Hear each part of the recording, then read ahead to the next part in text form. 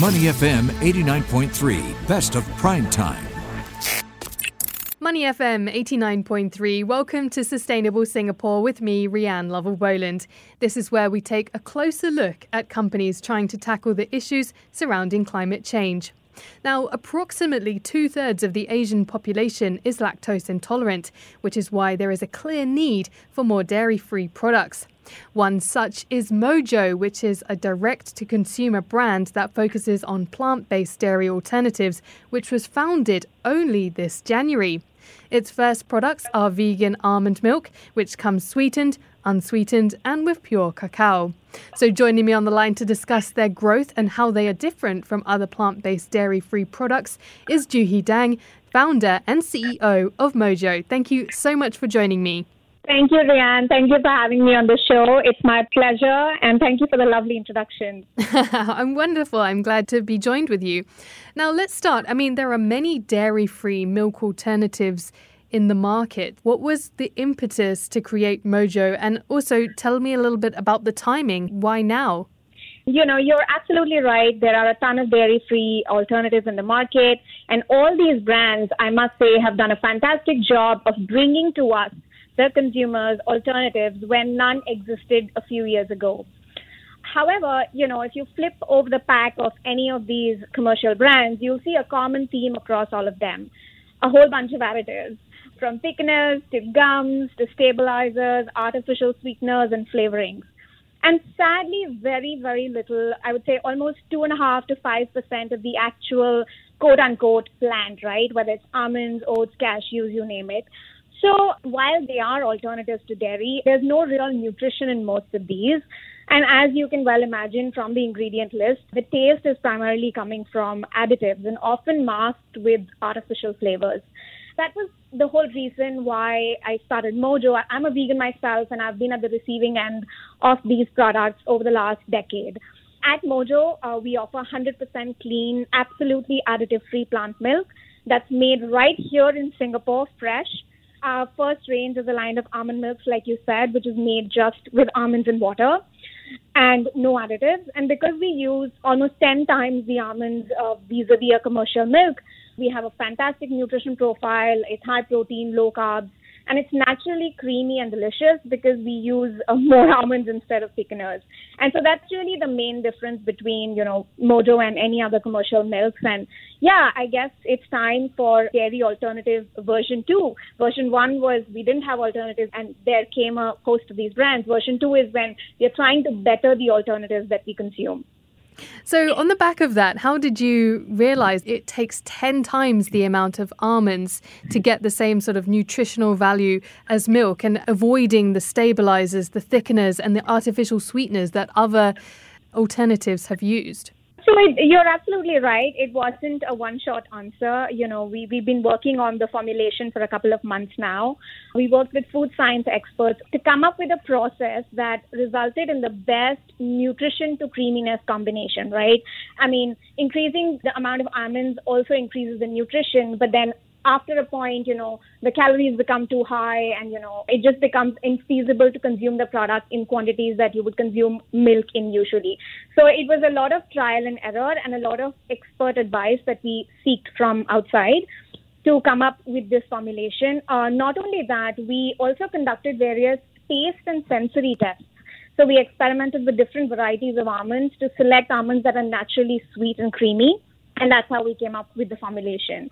And of course, all of this happened during COVID when travel was restricted and all of that. But so it took us a few months to sort of arrive at the final formulation. But now we are here and we launched 4 weeks ago and we're very excited.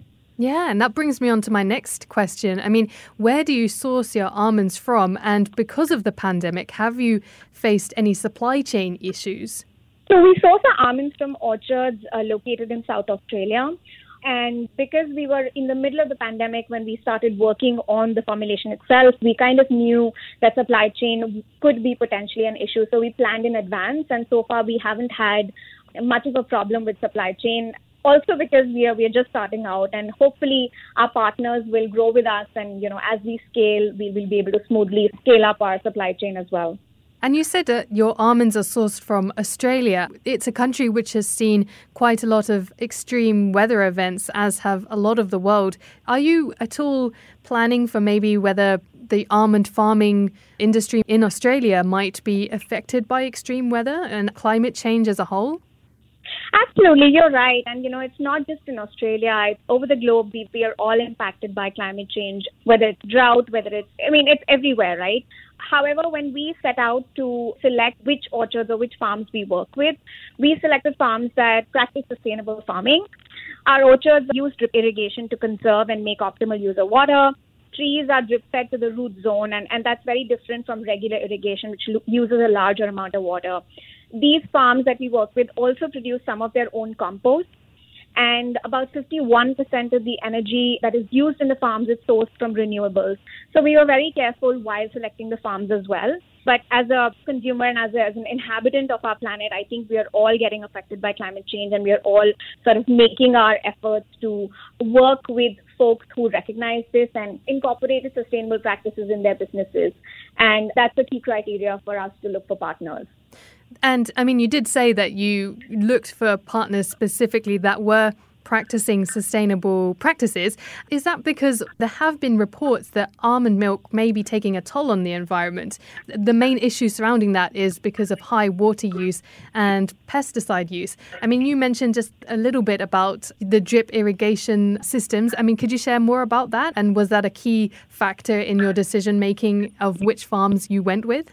So I think there were two key factors to select the farms that we went with.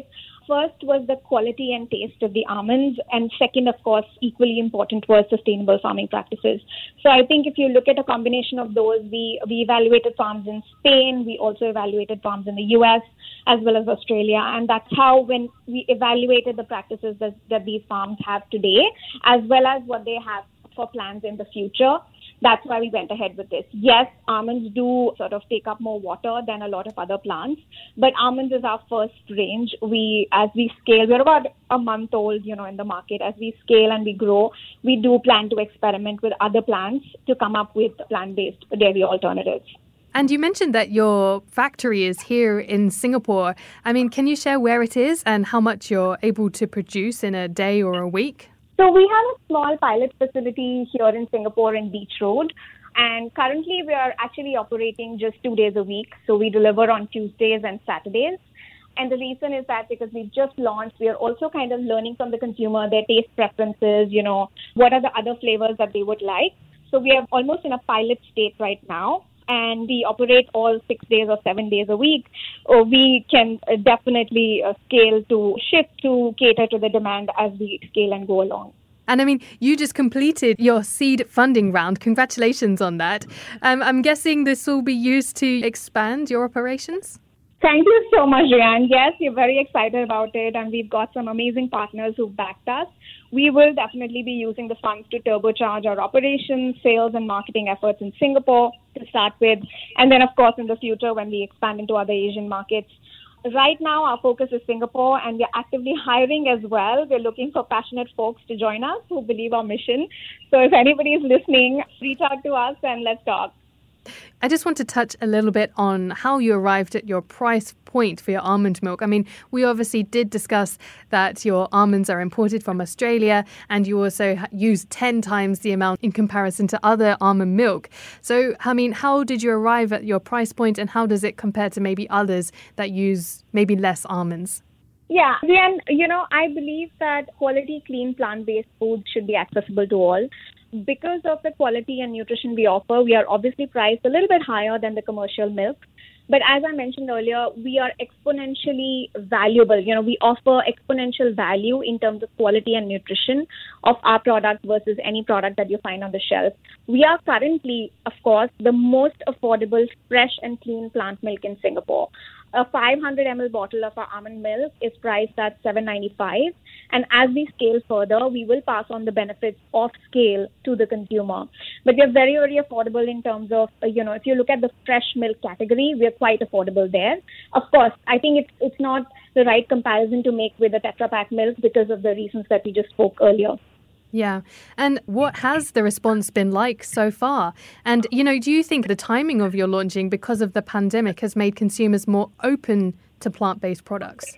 I'm glad you asked. We actually launched just 4 weeks ago, and we are very happy with the love that we've received for our product from our consumers. I mean, within 4 weeks, we've already had consumers who've subscribed for weekly deliveries.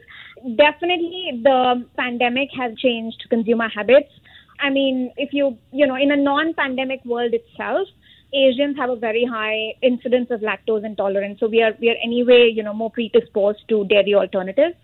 However, there are increasing ethical and environmental concerns, especially during these times, especially among our younger consumers, that are driving the demand of plant-based products. And it's not just the product itself. Consumers are seeking sustainable packaging. They're increasingly driven towards brands that are reducing waste. And these are all of the things that we are very taking care of, all of these things. So we do our deliveries and then we take back the bottles on the next delivery. We're recycling as much as we can. The largest driver of growth in this space is actually also coming from flexitarians, consumers who are not necessarily vegan, but they want to introduce healthier alternatives in their diets. And I think that's really turbocharged with the pandemic. People want to consume clean label products. They are actually willing to pay higher for quality. A research study that I was looking at a few days ago, 63% of consumers in Singapore check food labels and they want to avoid artificial ingredients and preservatives, even in the non-plant-based segment. So definitely, to your point, the pandemic has altered our food habits and it's here to stay.